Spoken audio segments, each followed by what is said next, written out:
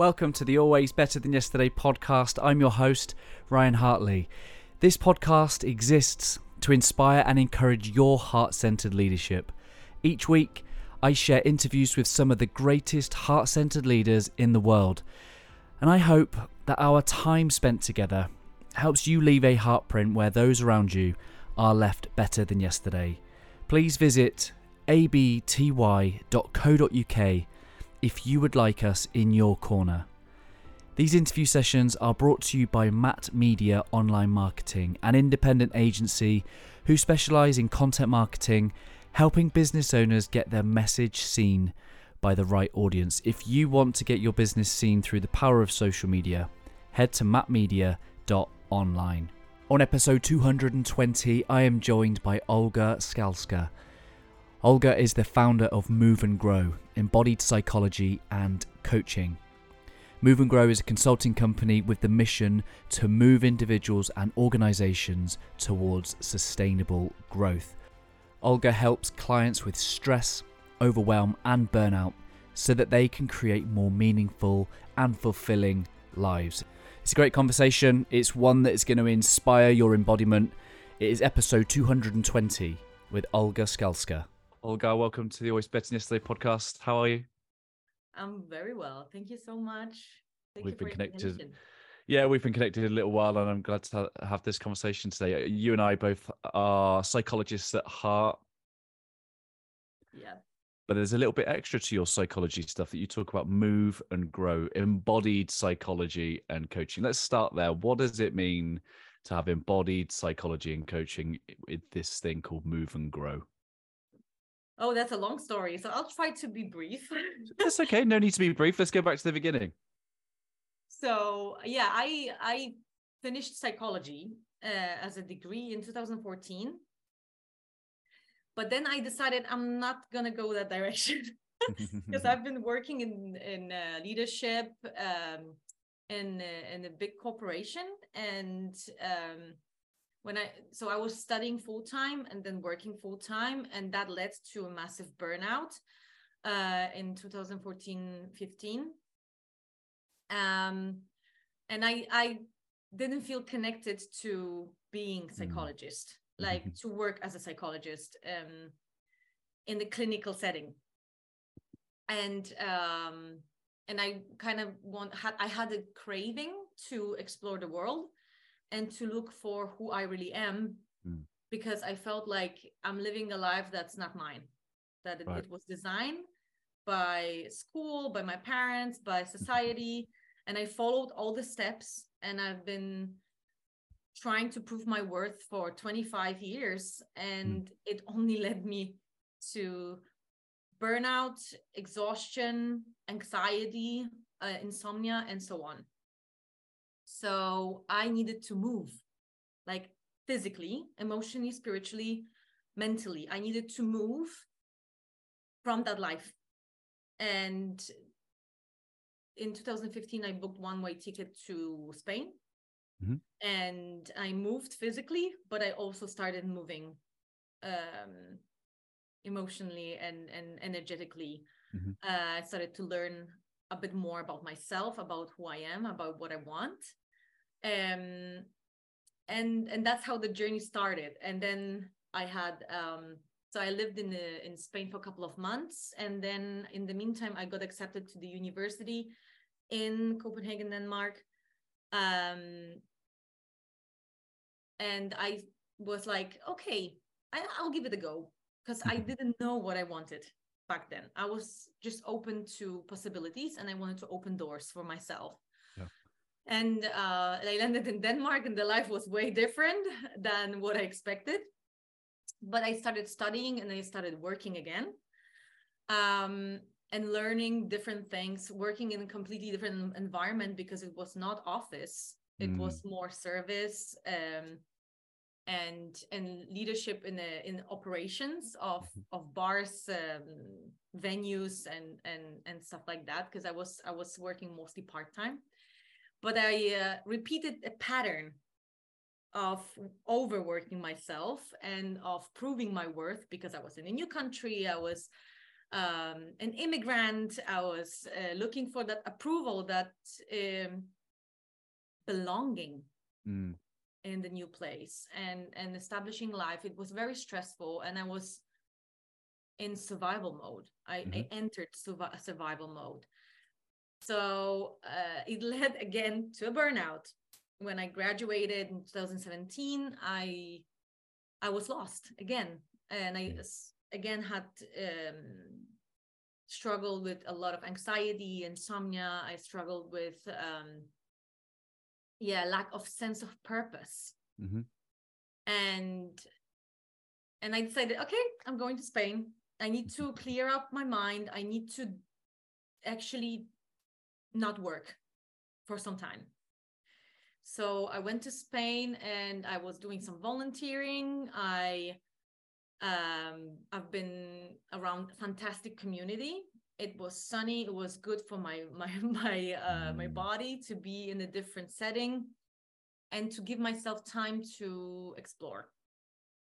And that's how I encountered groove, which is a dance method that I teach now. Through very random networking event, I found out about the groove, the World Groove Movement, and I signed up for a course that was in 2 months in Copenhagen, 2 streets from my flat. Yeah. And that was like a sign. I was like, no, this is a sign. You need to do that. You need to sign up. This sounds like you. So briefly about groove, because not everyone knows what it is. Groove is a fun, easy, interactive group dance experience where when we connect in 2-3 simple steps and the style of the song, different genres of music, and we self-express. So we get out of our busy heads and overthinking, and we get into the body. We get into the feelings, and we are getting out of past or future. We get in the present moment to actually feel what's happening, and feel our bodies and bring that awareness to our feelings, and self-express whatever needs to whatever we need to let out. So groove is all about self-expression, not nailing a certain move. It's not a choreography. We are dancing our hearts out, literally. And it's super liberating. And I was sold just by 2 sentences that the woman at networking event said she's a groove facilitator. And I'm like, what is that? And then she said, it's like you dance to a song, but you do it in a group. And I'm like, oh my God, I want to know what's that. Because I always loved dancing, but I couldn't remember any choreography. So I failed at any possible dance class. And I thought I just don't have talent, so I'm just going to dance on my own at home. And then I found out about groove, and that was a turning point in my life, because I came back to Denmark. I did my my certification, and that was a profound piece of my healing, because suddenly I opened Pandora box of everything that I've been suffocating inside of my body, because suddenly I used my body as a vessel for self-expression, and I accessed all the feelings that I've been suppressing for all my life, and not even my feelings, but also my ancestral traumas and feelings that have been suppressed for so long. And that is another piece of why my brand is called Move and Grow. It's because I needed to move away physically from environment that was not good for me. I had to move away from limiting beliefs about myself, about who I am, and what I can or what I cannot do. I had to move from feelings that I've been carrying that were not mine, emotions that were not mine, and I had to move away from spiritual beliefs that were not mine. So that was a huge process of me rediscovering myself, and therefore the name. If you don't move, if you don't, and it's not only about dancing, but it's everything that's in inertia dies. So in order to grow, you need to keep moving, even tiny bit. So when I did this transformational journey, it started like 2018, like a massive, because I've been doing a lot of inner work before, but it was very mental. As you know, we'll do a lot of reading, and then we research, and then we get like all this information. But what we actually do is we get paralyzed with all this information, and we think that we heal in this way. That the more we know about ourselves, the better we are. But it's just a clutter. If it's not lived, if it's not processed, if it's not embodied, the knowledge we do, also if we don't regulate the nervous system, which is a big part of healing, then we just bypass. And that's something that I've learned the hard way on my own, through my own healing, when I started my certification, and that opened this box of hey, you're a perfectionist, it ruins your life, you're a control freak, you're totally, you have a lack of worth, you're validating yourself externally, you're people pleasing big time, you are the rescuer in your family, and that is burdening you to death. You need to change that. And that was so overwhelming. It was actually overwhelming, the amount of things that I had to deal with, emotionally, mentally, and spiritually, to process. But I'm very happy it happened for me, because this made me now. So and now I can help people go through that process that's challenging. Hey, my friends, thank you for being with us so far. I hope you're enjoying the interview. I just wanted to take a quick moment to let you know about our signature Heartprint coaching. Our Heartprint coaching is for you if you're ready to go all in on becoming a heart-centered leader, ready to go all in on doing more of what you love, ready to see what you are capable of with support, guidance, and accountability. You're ready to go on a rapid, transformational journey that will change your life and others in as little as 3 months. Are you ready to show up with courage and share your gift with the world? Ready to start making an income and more impact by doing what you love? Ready to start leaving your legacy where those around you are left better than yesterday? In our Heartprint signature coaching, in our time together, I'll help you lead from your heart set. I'll help you develop other people and your team. I'll help you bring your heart work to the world. I'll help you start leaving a legacy and capturing examples of your impact. I will help you be someone you love, to do more of what you love, and to serve people that you love. It's an amazing opportunity for someone who's ready to go all in and be a heart-centered leader. I'll throw in loads of other bonuses, including your life languages profile, access to our Master Heart and Mind membership, and even some Always Better Than Yesterday merchandise. Head to abty.co.uk/coaching to find out more, and I look forward to connecting with you very soon. That's abty.co.uk/coaching. Here we go. Back to the interview. Yeah, that's powerful, and thank you for sharing that. And you posted recently about your 33rd birthday and how things have changed and different. And you used these two words. You talked about the energy that you're gaining from the alignment and the expansion.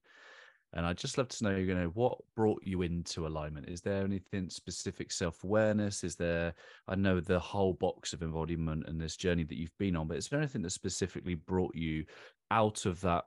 Because you said earlier about you started to realize the conditioning, and that's a bit of a waking up moment, isn't it? When did you start to become aware of both the external influence and also the inner voice? When did you become aware of those two types of things?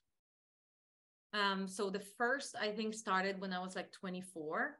And just before I quitted my corporate job and I left Poland,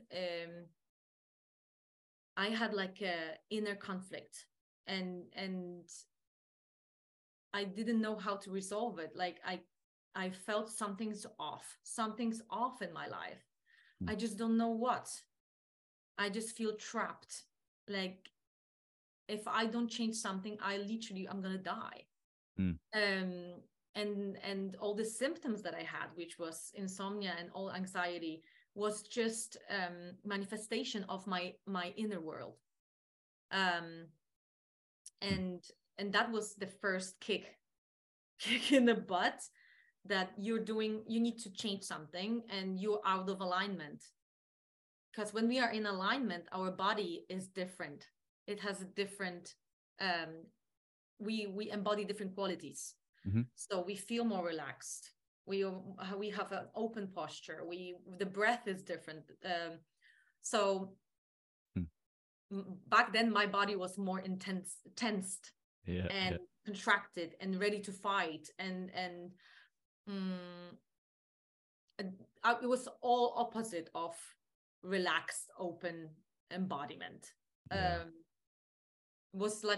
was like embodiment of survival. Hey friends, I just wanted to take a quick moment to introduce the new official sponsor of the Always Better Than Yesterday podcast, Matt Media Online Marketing.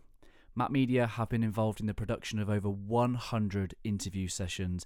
I highly recommend their services. Matt Media Online Marketing are an independent agency who specialise in content marketing, helping business owners get their message seen by the right audience. If you want your business seen through the power of social media, head to mattmedia.online. You can find the link in the show notes. And here we go. Back to the interview. Sure. Are you a student of Mark Walsh? Yes. Yeah. So Mark was on the podcast last year, and Mark's just moved recently to a town locally. So I met Mark for lunch last week in person, which is but a small world, right? Yes, but he's brilliant. Oh, that's so great. Yes, he's brilliant. Yeah. I love all his teachings. I took embodiment training from his company, so he was a teacher. So I really appreciate what he does. Yeah. Yeah, and I listen to his podcast as well. Yeah. Yeah. With you said something earlier around high achievers, and I think you have a heart for their suffering. Why do you think high achievers are suffering at the moment?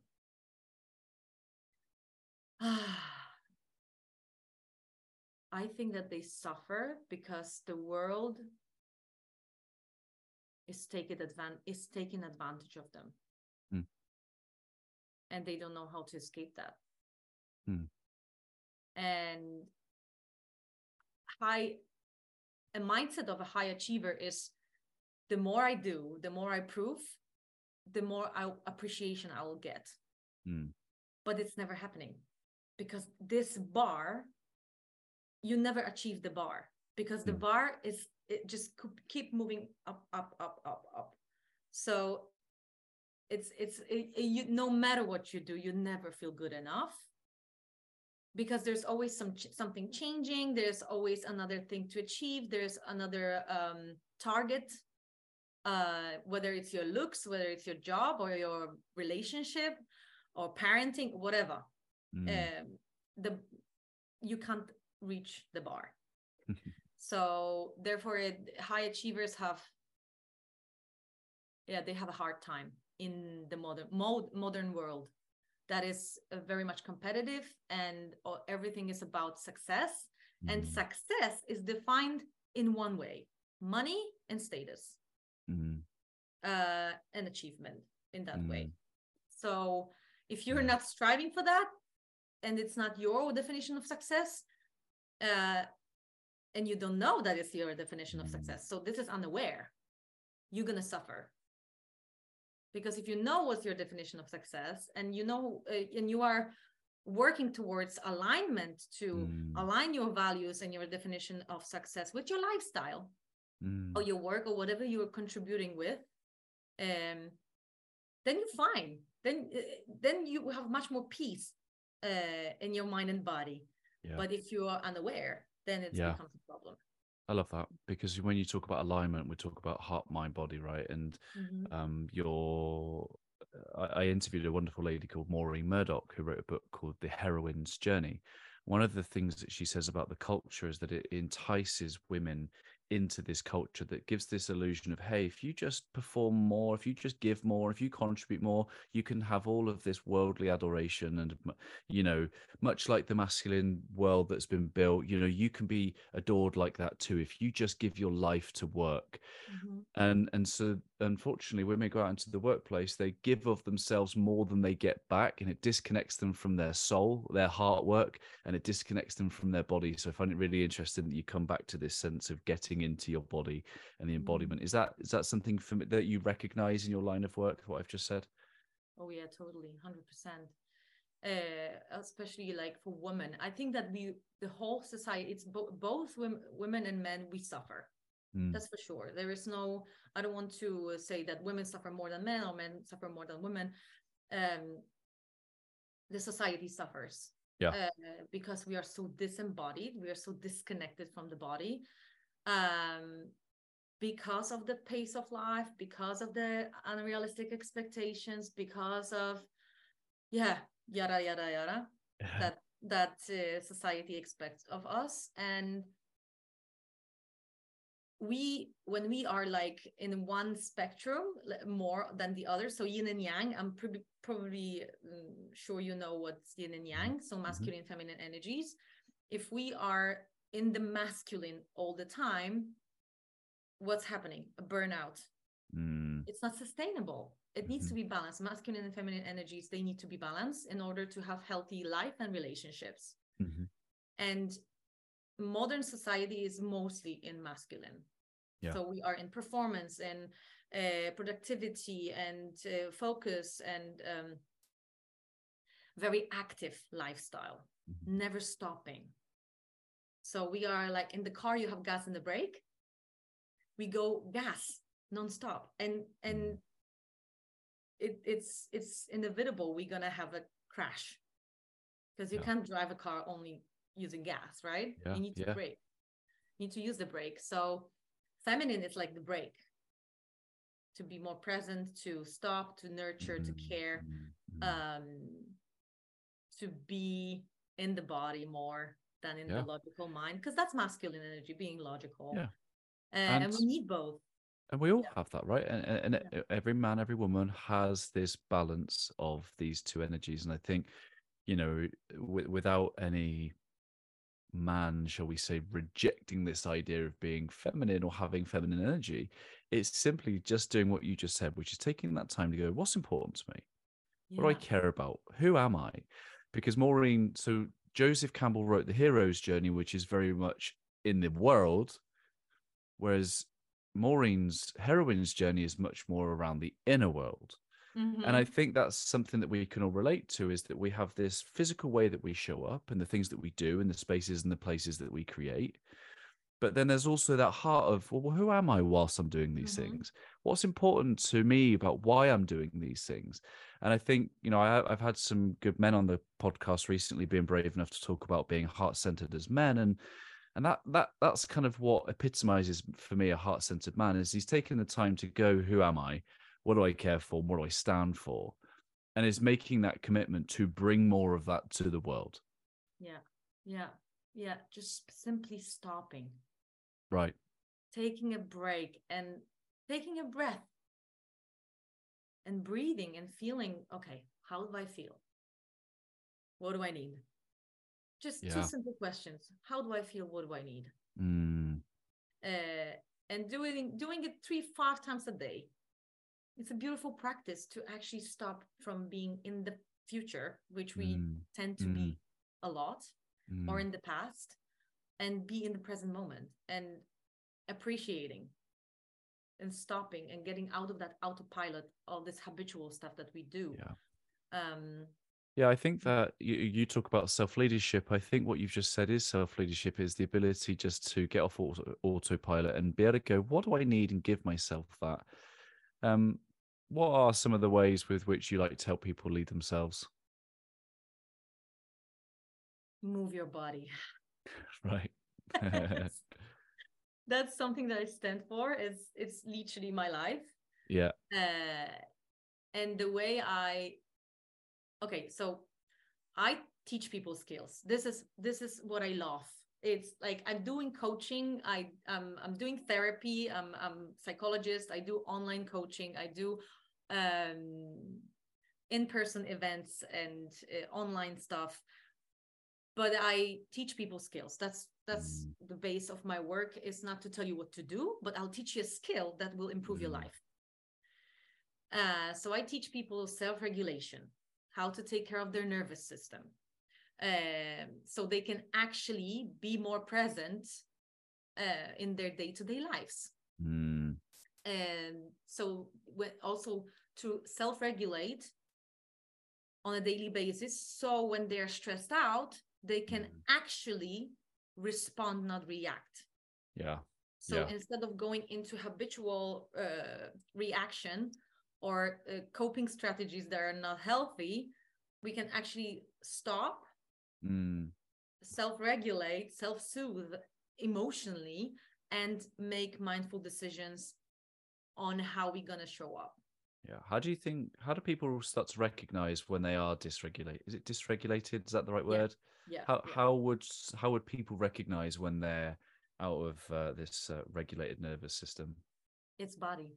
It's always the body that speaks louder. So let's say not, I would say most of the people don't recognize when they're dysregulated. That's the problem. That's the issue, because we are so disembodied that we don't pay attention to our breath, to our posture, to heartbeat, to everything that the body sends as a signal that something is off. So the first step is actually to slow down and take that break, just to observe your body with kindness. Because what people tend to do is that they put judgment. Even if they are stressed out, then they add the judgment on top of that. Oh, I'm stressed out. And then they get even more dysregulated because they punish themselves for being stressed out. And that is something that I think the modern world misses the most, is compassion. Right. And compassion is feminine energy. So that's why I'm saying we are operating out of that logical, very rational, productivity based masculine energy, and that lacks compassion and acknowledgement of what's going on. I want to pick up on the back of what you said around compassion being a feminine energy. I'm reading at the moment the Gospel of Mary, which isn't a well-known text, but in it talks about how at the crucifixion only the women were present. None of the disciples were present, or a very few were present. And the author kind of does an analysis of it and speaks to this idea that compassion is a feminine trait, because actually if you think about the masculine at their best, they're fixers, the problem solvers and fixers, right? And there's a guy on a cross right in front of you. You can't fix or solve that. So the ability, so compassion for me means to be with. Com means be with, and passion means suffering. So for us to be more compassionate, we have to learn how to be with others in their suffering. And I think the irony there is sometimes we need to be able to be with ourselves in our own suffering first, because I don't think we can meet others at the depths of them any further than we've met the depths of ourselves. 100%. And that's actually what Mark teaches. And what I also got from that training, embodiment training, is first, you are the first. So first you need to be able to have self-awareness, body awareness. You need to know how to self-regulate and show your self-compassion in order to take it into your relationships and communities. Otherwise, it's not going to work. It's just not going to work. So you're 100% correct. Compassion is key towards ourselves first.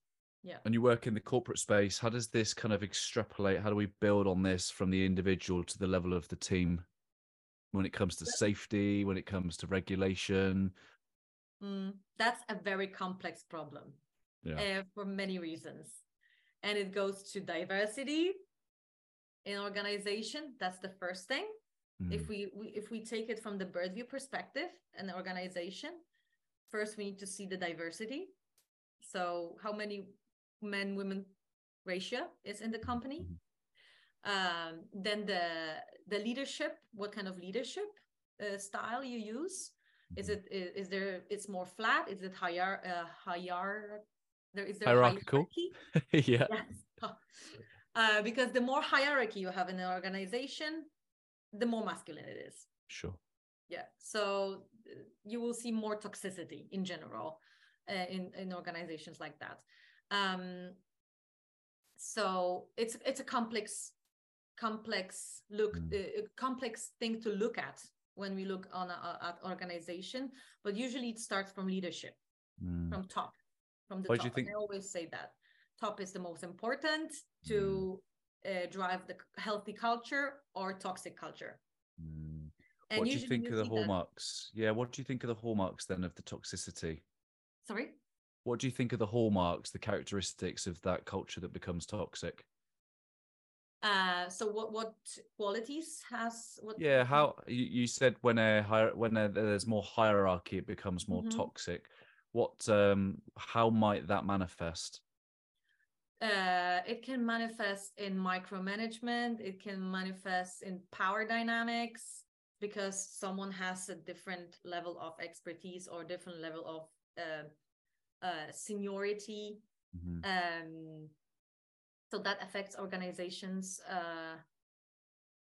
in terms of communication and productivity and competition for promotion. Exactly. Yes. Yeah. Yes. Lack of collaboration, sharing of ideas. And also innovation. Yeah. Pure innovation. The more flat is the structure, the more ideas people bring to the table because they have more psychological safety to do so.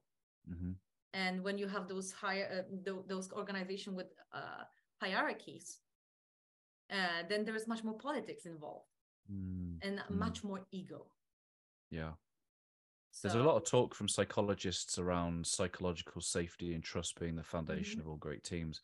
And I commented, I think it was on Amy Cuddy or someone's post recently where she was talking, I think it was her, was talking about the importance of psychological safety. And I just said, I look forward to the day when psychologists come out and say that it's actually unconditional love that creates psychological safety and trust. I'd love to know what your thoughts are based on that. I know I've just hit you straight with it right now, but what's your perspective on love in leadership and love in the workplace? So I don't believe in unconditional love at the workplace. That's the thing, because it is still transactional. So you go to work, you receive your time, and that's what we do, right? Unconditional love should be in your family. But when organizations say, we are here like family, no, you don't, you're not, because I'm still getting evaluated. I'm still getting, my performance affect my salary and my career development. So I might get fired if I don't perform. Therefore, it's conditional. And that should be transparent, that organizations are clear about that. We are not family. We respect each other. We work towards common goals, and we want to create a healthy,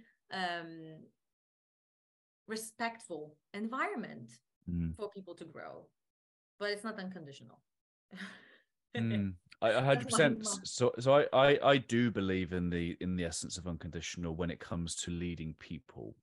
But I completely understand that will fall down the minute you wrap around a culture that is performance based. Yes. I just love to understand then what you believe. If it's not a family, how does a leader create belonging, places and spaces where people feel like they belong?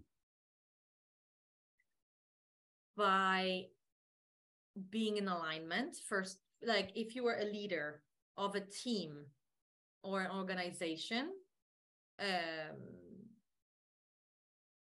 you need to be well regulated. So you need to know how to manage with stress. You need to know how to self-express your feelings in a healthy way. You need to be able to expand your window of tolerance for multiple perspectives. And I think that's the biggest challenge of a human being, because that takes a lot of practice to be able to hold space for people who might not always agree with you. So leadership is a tough thing, and it's really tough to be a leader. It takes a lot of punches to become resilient and to lead with heart, mind, and spirit, to be able to stand your ground and be in alignment with your values, but also to leave the room for flexibility and multiple perspectives. And that's why I work a lot with the body and self-regulation, because through embodiment practices, through nervous system regulation, we can actually expand that window of tolerance, which is a window for stress. Right. In organizations, there's always conflict. There is there are setbacks. There are crises. And the better equipped we are as leaders to have resilience, and resilience is the ability to hold space for stress. So the bigger your window of tolerance is, the more you can take on, and it doesn't affect you. You can bounce back. It's bouncing back from adversity back to your baseline. So that's why I think that self-regulation, emotional self-expression, healthy self-expression,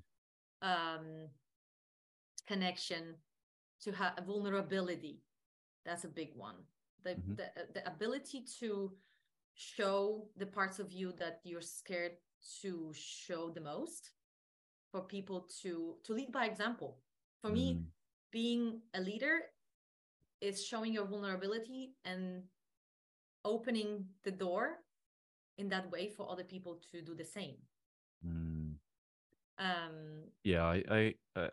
I think Brené Brown says that you cannot separate courage and vulnerability, and I think, you know, the root of the word courage is cœur in French, which means heart. So I think courage, some people are saying in the world that courage is doing it scared. I don't think that's right definition. I think that's bravery, doing it scared. I think courage is doing it with heart. And when we do it with heart, it's with the essence of who we are, what we care about, what we stand for, our values, our gifts, our beliefs. So when we come up to the world in love, with love, from heart, we run the risk of being rejected. We run the risk of being ridiculed. We run the risk of being unaccepted and all these things. That's why it's vulnerable. But I think wonderful things happen when people display vulnerability, not as a strategy, not as a way of using emotions to manipulate people to do what you want, but as a way of genuinely connecting heart to heart with people. Yeah, 100%. I totally agree. And vulnerability, so there is no authenticity without vulnerability. Right. And that's something that I see a lot in organization. People still struggle the most, is to bring your whole self to work. Yes. It's really tough. People just wear mask. I'm going to work. I'm putting on mask. I'll do my job and I leave. Well, that's because that's because we just show the bits, like you say, with the conditions. You know, we're so familiar with the job advert, the job descriptions that say, hey, we want you to have these characteristics and qualities. But from the work that I've done over the years, the work, you know, even with Dr. John DeMartini, when he came on the podcast back into last year, he says that you can't have a positive only magnet. Like, what he means is that we are polarity in ourselves. There is a light, which is all the stuff that the job wants of us that's good, but that will inevitably come with this shadow. And I just wonder whether an organization will be brave enough in future just to go, and here's what we'll tolerate, because you're going to get the shadow behavior anyway. But unless an organization and a leader is able to not only receive the good, but accept the shadow, you're never going to get full belonging, because you're only fitting in the good parts that I'm only allowed to bring. Yes, 100%. 100%. And I will circle back to what I said before, to the window of tolerance. Yeah. If you build up your window of tolerance for yourself, right, to accept your own shadow. Yes. That's something that I do a lot in my work with people, with my group coaching, with my individual coaching. Loving the parts of yourself that you don't want others to see. Right. That is the hardest part of healing. That is the hardest part of self-development. Yes. It's not to become the best version of yourself. It's about allowing the bad version of yourself to be loved and to be accepted. And if you expand that capacity for yourself, you will not seek that approval as much outside. You will not care about that as much. So maybe at work you won't even need that anymore. But it is vital, because we are a social species. We want to belong in the workplace. And I think this is what's really changing right now after pandemic, and people not coming back to offices or being very reluctant to do so, is for companies to take a different approach towards leadership and towards belonging, to really encourage that psychological safety, to look at mental health and physical health. I would love them to look at the holistic health, how to create cultures, work environments that have psychological safety, and people actually can bring their whole self to work and not always pretend I'm fine, but actually be able to say, hey, I feel like shit today, but I'll you want to talk about it? No, I'm fine. Yes. But I'm just not good. No, I'm not going to be happy. But I'm bringing my human. I'm bringing my whole human. Yeah. You talk about healthy workplace culture being a balance of well-being and performance. How does an organization strike the balance? It's a shame that we've got to make the case for well-being, but where do you find that balance? So the balance maybe is not the best word, but how do we actually bring well-being to work? It's first of all leadership. It always starts leading by example.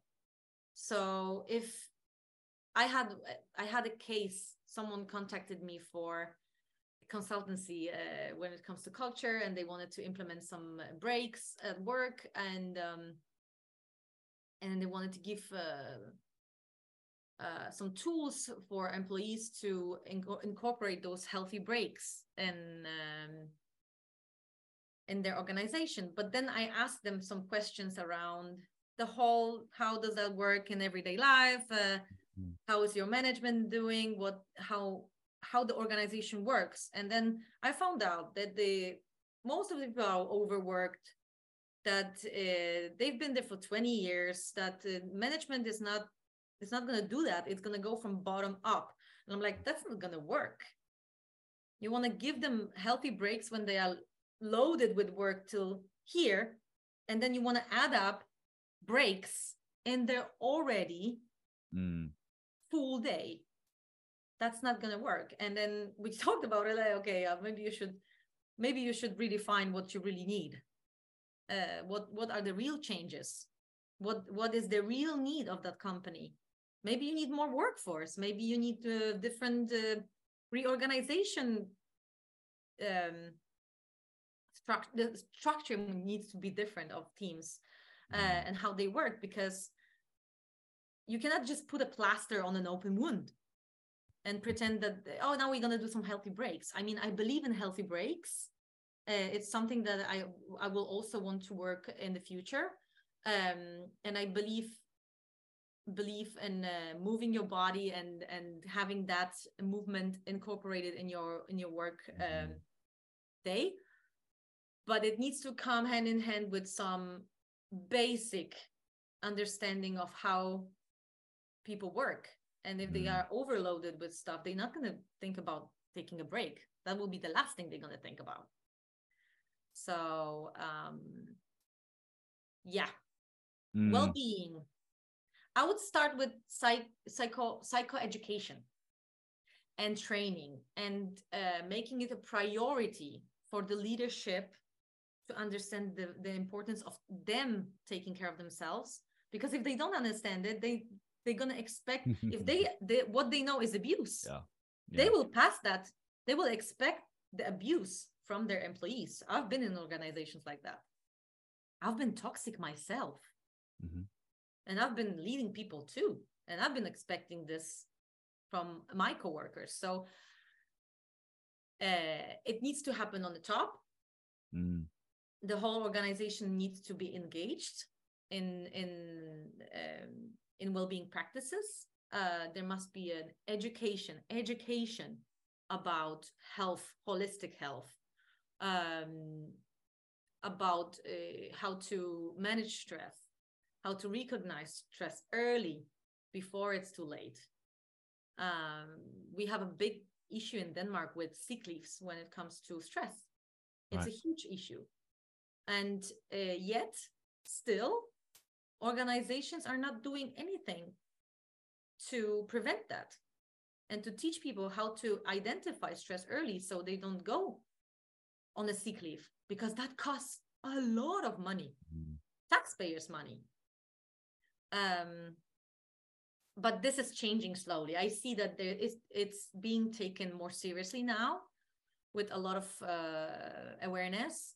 But as I say, awareness is not enough. There is action is needed, because people are suffering, and they suffer in silence most of the time. I use the word ACT, ACT, which starts with the awareness, then the actual choice of doing something.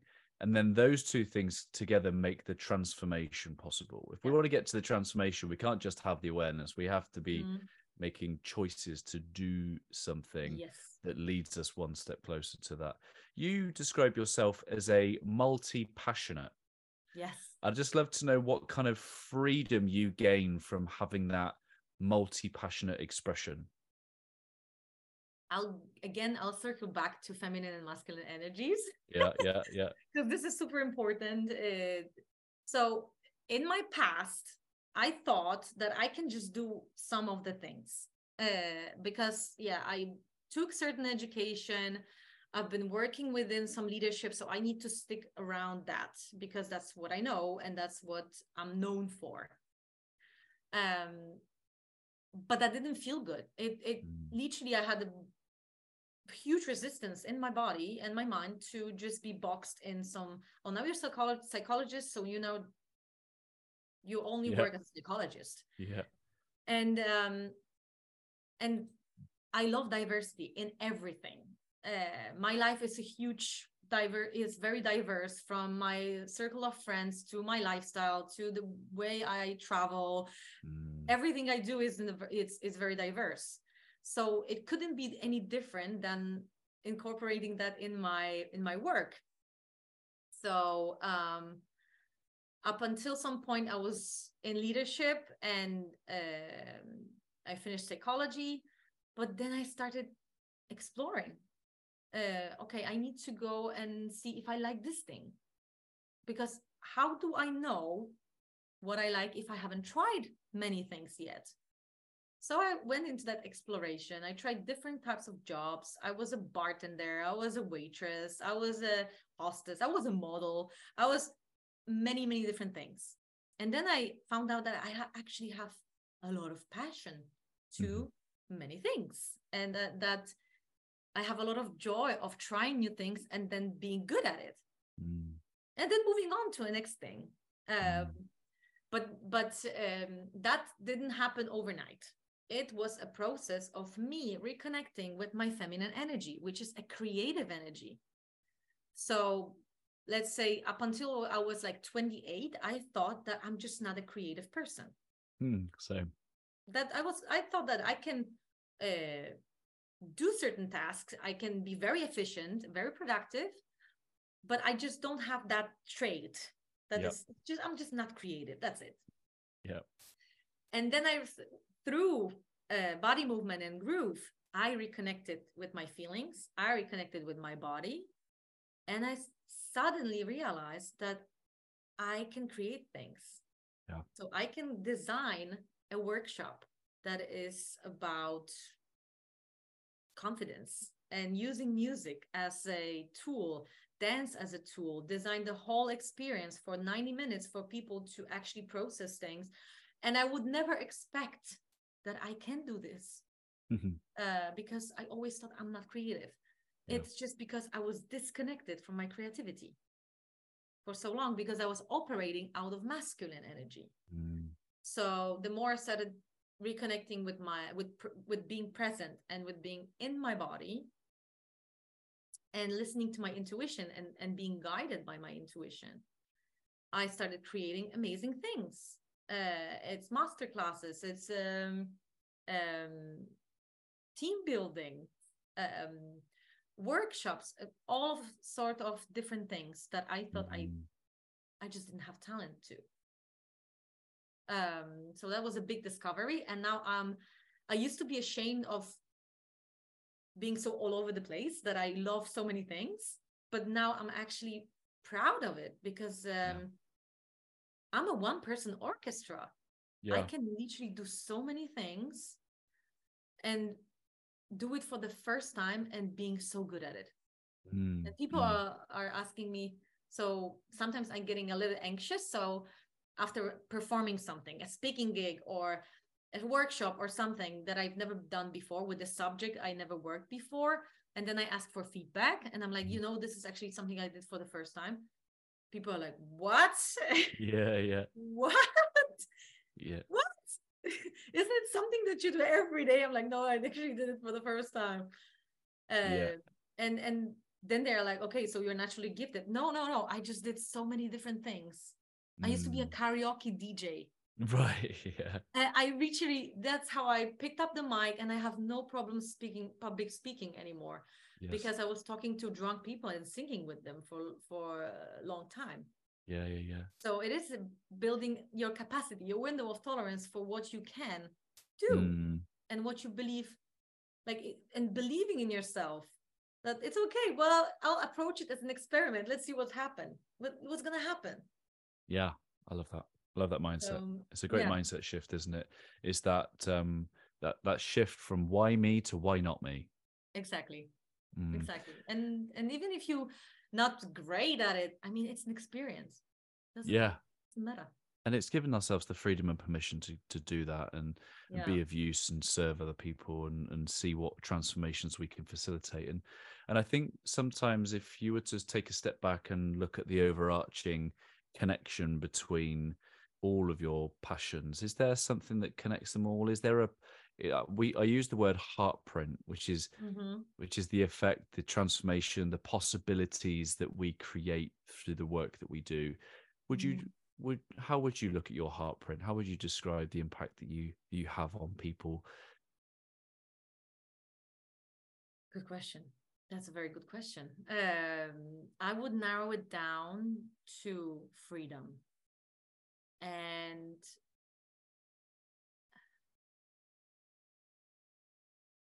courage to love yourself unconditionally. That's something that I work a lot. And that's something that I hear the most from people who attend my classes or people who got into my coaching or somehow end up working with me. Is that they feel accepted and that they can be themselves. And that they get some sort of loving energy that stays with them and open their hearts to showing up, so they can show up in more liberated and authentic,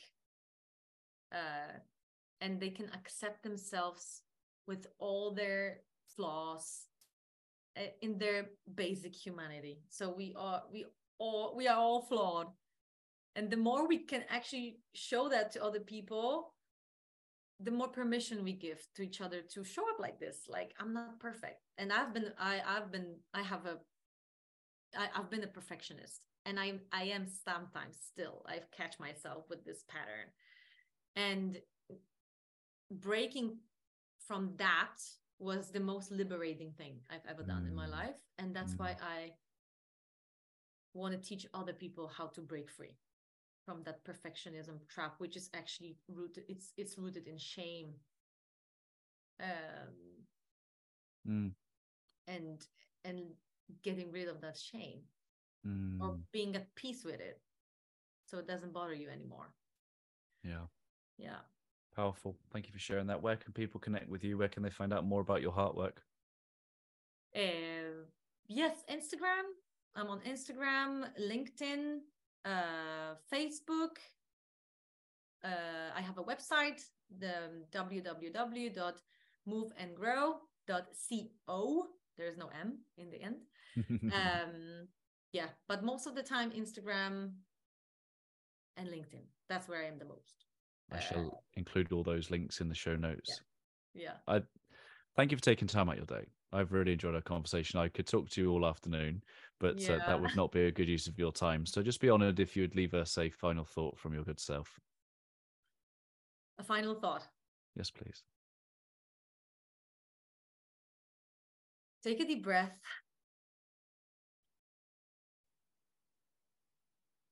Maybe place one hand on your heart, one hand on your belly. Feel your body.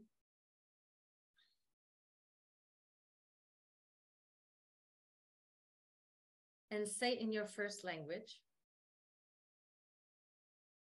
I'm safe.